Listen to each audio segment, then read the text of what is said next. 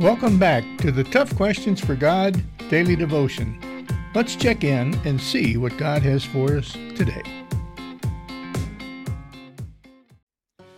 Well, here's a good one I want you to start your day with today. It comes out of the book of Psalm 117. Praise the Lord, all nations. Extol him, all peoples.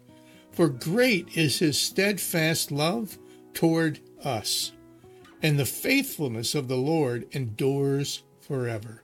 Praise the Lord. You know, we need to remember those words. We need to remember that God is for us and with us and working all kinds of things out in our life and in our world to bring us back into that fruition, that life, that existence, that relationship with him that he always intended for us to have. The one that Adam and Eve started out with in the Garden of Eden before they fell. Think about that today and praise the Lord through your heart. We'll see you tomorrow. Thanks for joining me today.